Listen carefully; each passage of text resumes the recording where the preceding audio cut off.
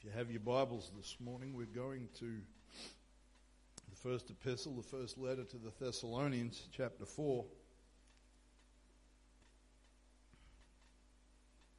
Have what could possibly be considered an unusual message this morning, but I do believe it's from the Lord, and I do believe it's been confirmed through the gifts of the Spirit this morning.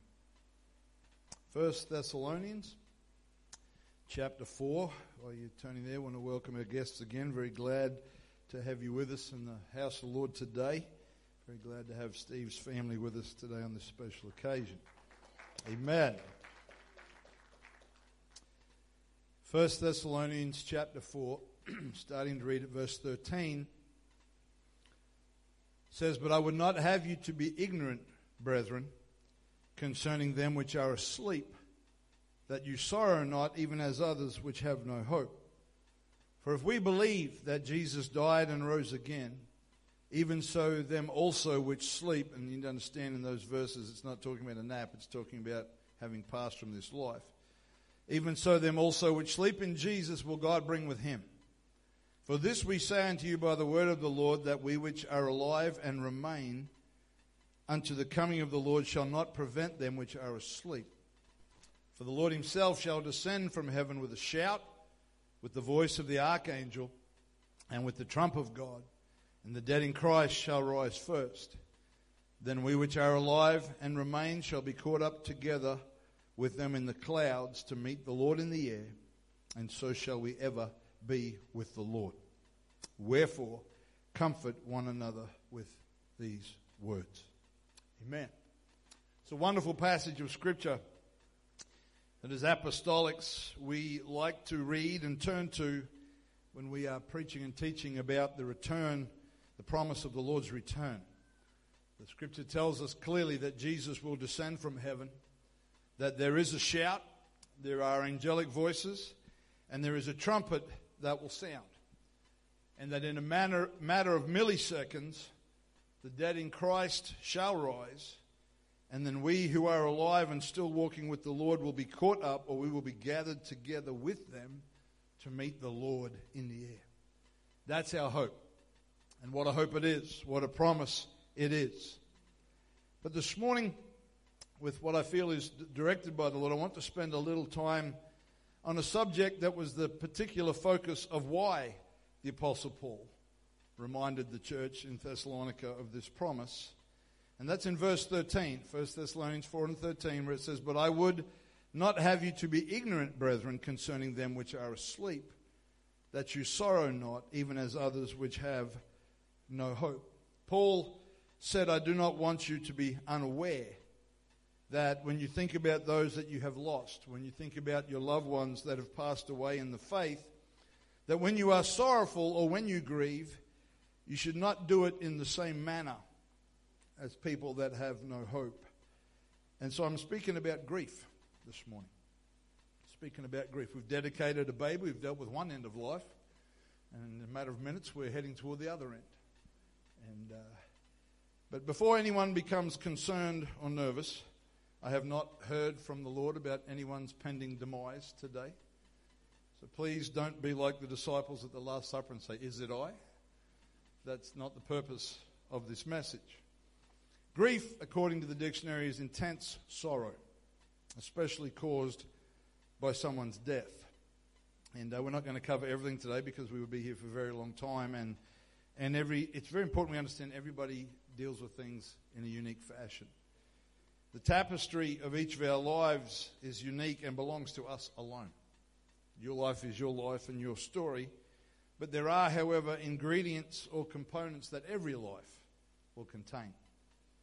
As one generation passes and another arises, we will all go through the experience of loss. It may be an older family member who has lived a long life, or it could be a sudden accident, an illness, a tragedy, where someone is taken before their time, as we like to say.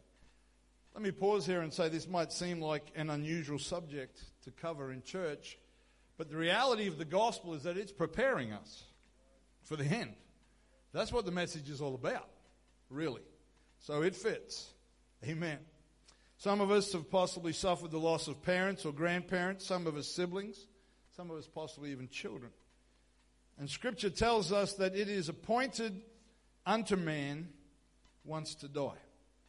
And the facts of life are that the longer you live, the more people that you know that have kept that appointment. That's just how it is. They are the statistics.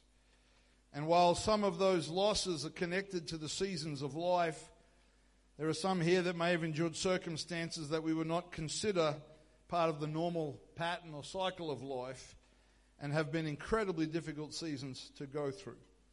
And each of those circumstances causes us to feel the pain of loss, regardless of the details. Even if it is something of an expected outcome, it still has an impact on us. I'll give you an example. As a pastor, the very first funeral that I was privileged to officiate at was for Sister Ida Turkington, Brother Paul's mum. And she was a faithful saint in the church who walked with the Lord for many decades, and if my memory serves, lived well into her 90s. And we would probably all agree that that was a full life, well lived. In more recent years, I officiated at the funeral of a 6-month-old baby girl who was never well enough to leave the hospital in which she was born, which was very, very confronting. And these are two extreme examples of loss at either end of the spectrum or the scale of life, but both still produce feelings of grief for those who remain.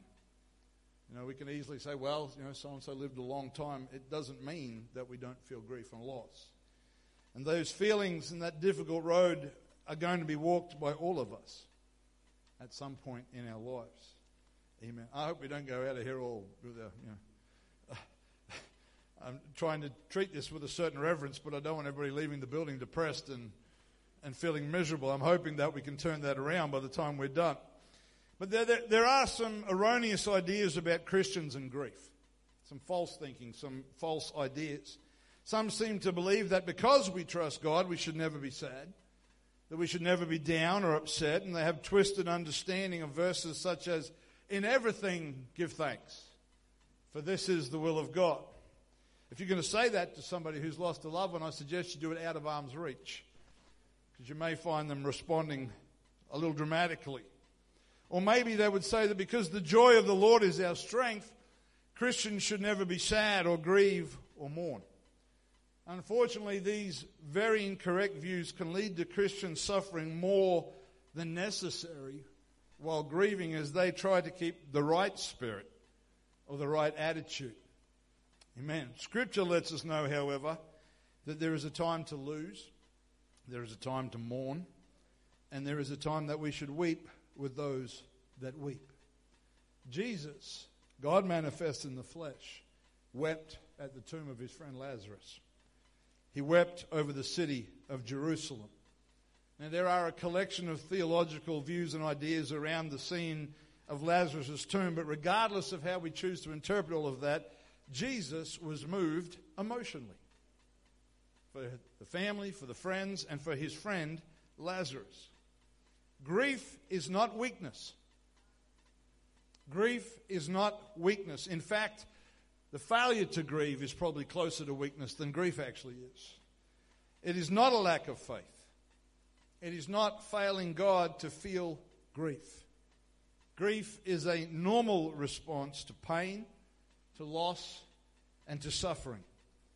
And it is impossible to love somebody and not deeply feel their absence.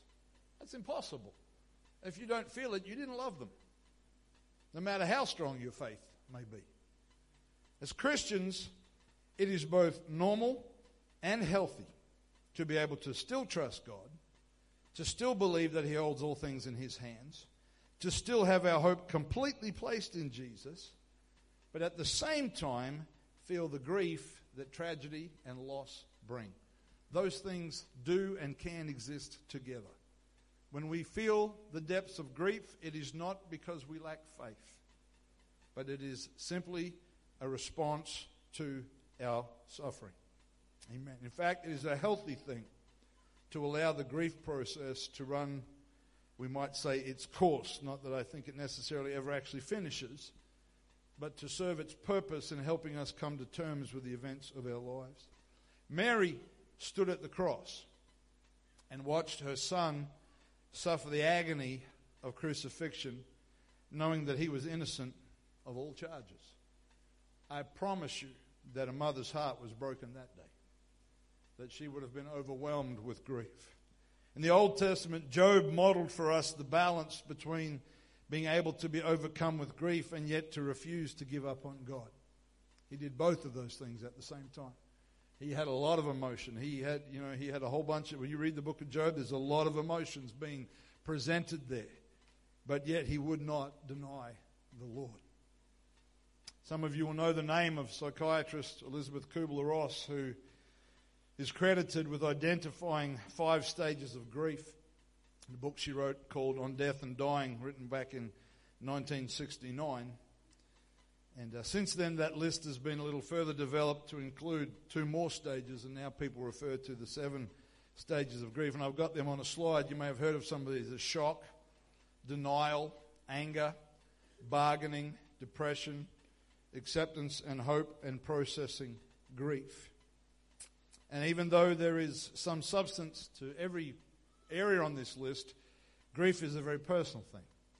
The timing of these stages, the order can vary, and they can even overlap and be happening at the same time. It's not a mechanical process. It's not something that happens in a lab, but we are all unique individuals. And it's important we understand that grief can impact every facet of our lives. There's another professional, a clinical psychologist by the name of, and I'm going to get her surname wrong, but that's okay because you probably don't know it. Dr. Susan Zonbelt-Smenge is her name. Would have been a lot easier if her name was Smith. But she suggests that grief affects us in the following ways. It affects us emotionally. In our emotions, we can be irritable. We can be fearful. We can be volatile. We can feel numbness. We can feel despair. It can affect us behaviorally. We can withdraw socially. We can experience disrupted sleep, restlessness, bursting into tears at unexpected times. Grief can affect us cognitively, or how our minds work. We can experience forgetfulness, losing track of time, an unusual loss of concentration, feeling overwhelmed with thoughts like, I don't think I can do this. Distorted thinking patterns, being irrational and not sure how to make sense of things. In fact, they suggest that somewhere close to 80% of grievers experience what they call the face in the crowd syndrome, where they think they hear or glimpse a deceased loved one because of the impact that grief is having on their cognitive functions. Grief affects us physically. We may be prone to more frequent illness. We may have no appetite. We may even lose our sense of taste. It's not just COVID that does that. We may find ourselves sleeping too much or too little. And as believers, grief can affect us spiritually. Why has God abandoned me? Again, if God manifest on the flesh, could hang upon a cross and say, my God, why hast thou forsaken me? And he was sinless. We can feel those things. We can ask questions like, why isn't my faith insulating me from such painful grief? And then because of the way our brains are wired, we start looking for what we did wrong, which has generally got nothing to do with it. And this leads us to need to understand that as the body of Christ, we need to allow both space and grace for unusual reactions for those who grieve. We need to recognize that they may be irritable, they may be irrational, they may be unreliable, they may be withdrawn, and they may demonstrate strange behaviors.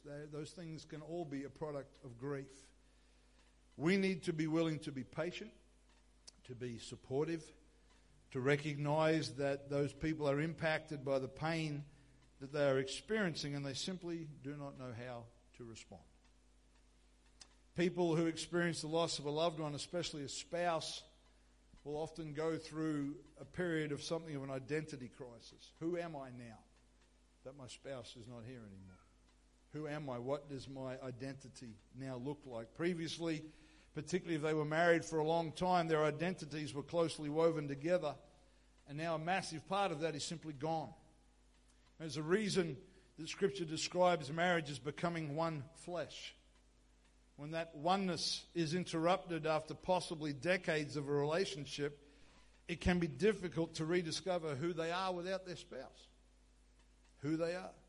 As part of the grieving process, they may be also overcome with emotion by things that seem insignificant, things that seem secondary because they're connected to that relationship with that loved one. A very simple example of that might be something as basic as, well, I'll probably be called sexist for choosing the lady as the example, but a woman experiencing a problem with her car and the sudden realization that her husband is no longer there to take care of it. He used to deal with that stuff. That can bring a tidal wave of feelings of loss and sorrow. It's just a car service. But because of the connection, the emotion can be overwhelming. And as believers, we must understand that there is no set time frame in which the process is simply completed. You don't finish the course of grief and get a certificate for graduation. It doesn't work like that. But rather, grief is a process that is gradually being able to return to life and to function again and to begin to move forward. The truth is that in much the same way as a person may need to reestablish identity, particularly in a situation where it's a spouse that's been lost, they now have to begin the process of creating a new normal. Their previous normal no longer exists because of the person that they have lost. They're no longer going to eat meals with that person, take holidays together, or make plans for the future. What should have been happy milestones, birthdays, anniversaries, Father's Day, Mother's Day, and so on, are now turned upside down and can become days that people would rather avoid. A new normal will take some time to establish and can be overwhelming. As the body of Christ, we have to minister to those that grieve with a careful balance of compassion and hope. They must have hope. We must desperately, and I say this emphatically, desperately avoid cliches that sound like we've randomly picked them from a promise box. Anybody remember those? I don't know if they're still at Christian bookstores. You used to get a pretty little box and it had little cards in it with a list of scriptures, and you'd take one out and read the promise for that day.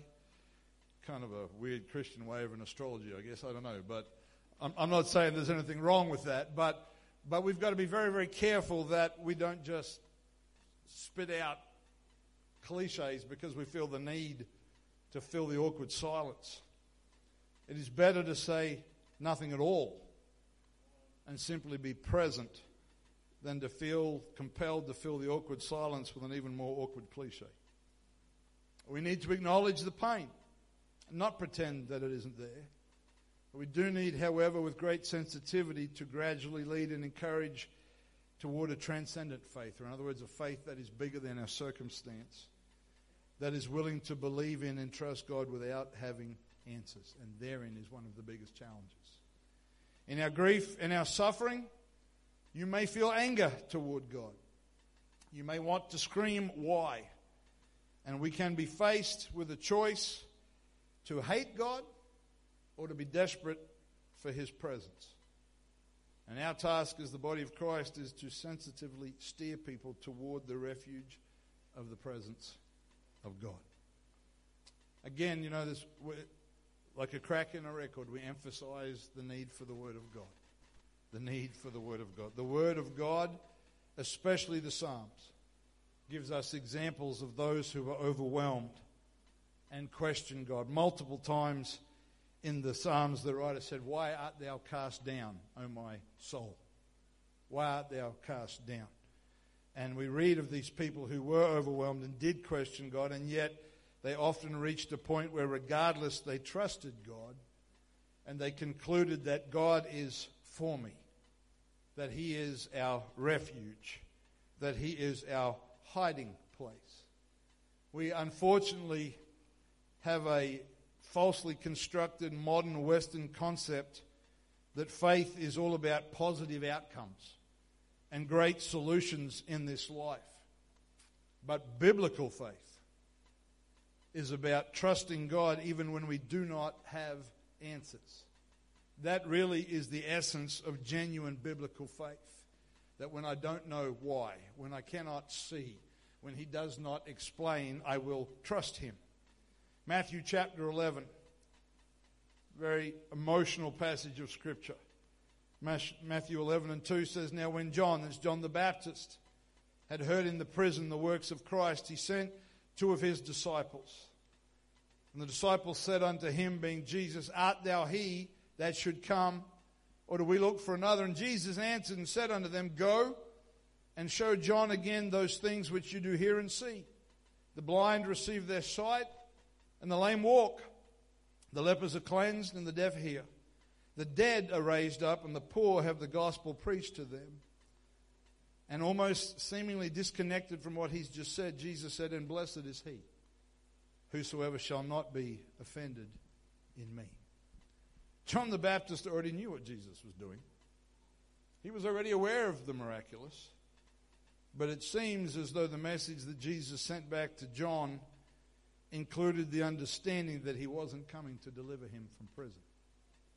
He said, John, don't be offended when you don't understand. I spent some time, I had to teach on something similar to this subject a couple of years ago at our National Ministers and Leaders Retreat, and as part of that process, I spent some time talking to a very dear friend of mine who some of you know, who almost 2 years ago lost a son in what we would consider the prime of his life. I wanted to get some insight into this topic from him. And if you know Brother Tom Trimble, you know that he actually wrote a song about John the Baptist's experience. And about the song included the idea of coming to terms with the fact that my will and his will are not always the same. That how I would like to orchestrate is not how he always does things. And as believers, we must believe that God can do all things. We must believe that nothing is impossible for him. But we must also at the same time accept that he does not do all things that we desire. The fact that he can does not always mean that he will. And we have to trust him. Again, that's faith. We will bury loved ones. We will endure suffering. One of the things that my friend shared with me was that in the grief process, he spoke about something that he called the concentration of grief. Of how when he and his wife lost their son in his early to mid-30s, that when that grief was overwhelming for them, they couldn't really look to each other because they were both in the depths of that grief as much as the other one was. But to add people to their environment, perhaps other family members or people connected to their situation who didn't have that same overwhelming depth of grief, it helped to dilute the concentration. I think it's a very important principle that we understand that others, not necessarily doing anything, but simply being around, are able to help dilute the concentration of grief. Amen. You know, there are a lot of books. You get online and go to Amazon, order a book. Brother Steve might pack it for you. There are a lot of books about grief and loss and ministering to people who are grieving. And one that's something of a classic is a book called A Grief Observed by C.S. Lewis. But unfortunately, you don't always have time to read a book when you find yourself facing a situation. So for a couple of minutes, and I'm not going to be too much longer, I want to consider some things that, as the family of God, we need to be aware of when someone that we care about is grieving. As I already mentioned, stay away from cliches. People don't need greeting card statements when they're being overwhelmed with grief. Never, even though it may be well intended, never say, I know how you feel. Never say that to somebody who's lost somebody. You may have experienced loss, maybe even a similar loss, but everybody's situation is unique. Your spouse was not their spouse. Your child was not their child. Your parent was not their parent. My friend has another son and daughter, and somebody somewhat carelessly said to him, well, at least you have your other children. Please don't ever say anything like that. It will be very hard for me to address that in a godly fashion. It's important we understand that we should not feel obligated to say anything. Sometimes just being present is enough. And we should be able to ask, would you like me to stay? Or would you prefer to be alone? Because when someone's grieving, they're going to feel both of those ways at times. Sometimes they'll want to be alone. Other times they'll want somebody present, not necessarily to talk to, but simply to be in the house. Something I've learned that we have to be aware of is various cultural practices. We're going to celebrate All Nations Sunday. Every culture has different traditions that surround death and loss. And we need to have a sensitivity to some of those things. And some of you know, I think I may have shared some of this before, but we had a family here some years ago who the father of that family very sadly passed away. And I was at the hospital when he passed, and then my wife and I were at their home the next night. And then in our thinking, we gave them space. Turned out in that culture, they expected us to be there every night until the funeral. I didn't know that. I had to try to mend that afterwards. So it's important that we are aware of cultural practices that can guide us as we respond to grief. As I've mentioned, part of grieving is reaching a place where we accept that we may never have the answer to why. It is not your job to provide those answers. Some people, well-meaning, try to come up with some sort of answer. Rarely ever helps. You know, well, the Lord had to take them. He wanted them there more than you needed them here. I mean, if I can be plain, I've heard some people say stupid things. And their intentions are right, but you're better off saying nothing than saying something cliche. Amen. It's okay to say to somebody, I have no idea what you're going through. But I love you, and I'm here for anything that you may need. Somebody said that being able to help with practical things can be a huge help. Cook a meal. Don't stay, just drop it off. Don't feel the need to come in and make yourself a cup of tea and sit with everybody unless they really want you to. You might be picking up the kids from school. Might be taking care of something so they don't have to. Mow a lawn, clean a house. Do something so they don't need to take care of it. Somebody said that when you grieve, you never actually get over it. You simply just get used to it. And I think that's accurate. Sometimes we think there's a point that it just sort of disappears. But I don't think that's true. I think you simply learn to live with the change. It is okay, I'll say this again, it is okay to be a Christian and to grieve. But as we read in our opening text, we don't grieve like those who have no hope. Amen. Isaiah chapter 53 tells us that Jesus bore our griefs, that he carried our sorrows. Amen. The Lord spoke to us this morning through the gifts of the Spirit about worshiping and living and hoping like we're already on the other side. Amen. And as believers, we believe in victory. Amen. We believe that we are victorious in Jesus Christ. But we need to be careful how we define victory. Because we have a narrow view of victory as always being healed and always being delivered in this life. There's coming a point where we're going to have a crisis of faith. Because they were not always healed or delivered in the Scriptures. Read Hebrews 11. Some great stories of faith, but some great stories of faith about people who did not receive deliverance. They were not always healed. They weren't always delivered, and neither will we be. But if our definition of victory means that we make heaven, that changes everything. Amen. Victory, in a biblical sense, means that we make it to heaven. Winning means that what we read about in that promise comes to pass. That when that day comes, that our feet leave the floor and we go to be with Him.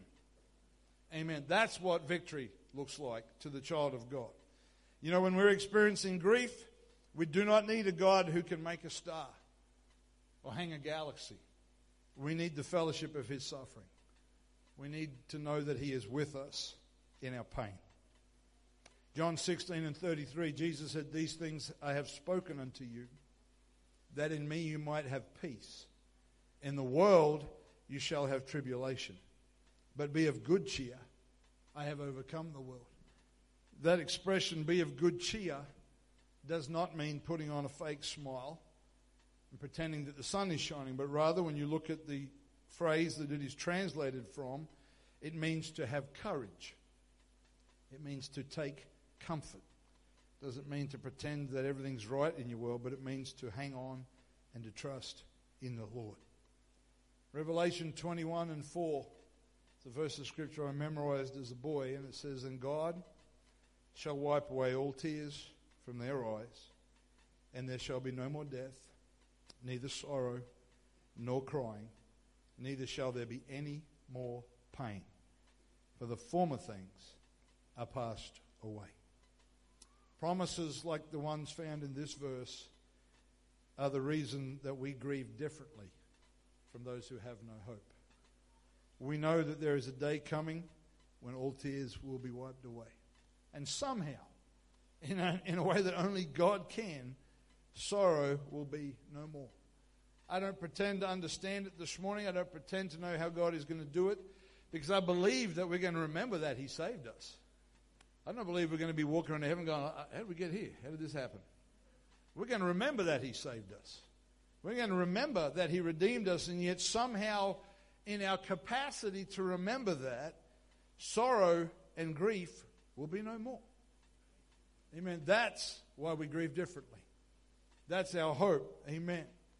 Amen. Church, it is okay to grieve. It is okay to grieve. And it is okay to feel overwhelmed with sorrow. But not like those who have no hope. Amen. Stand with me if you would this morning.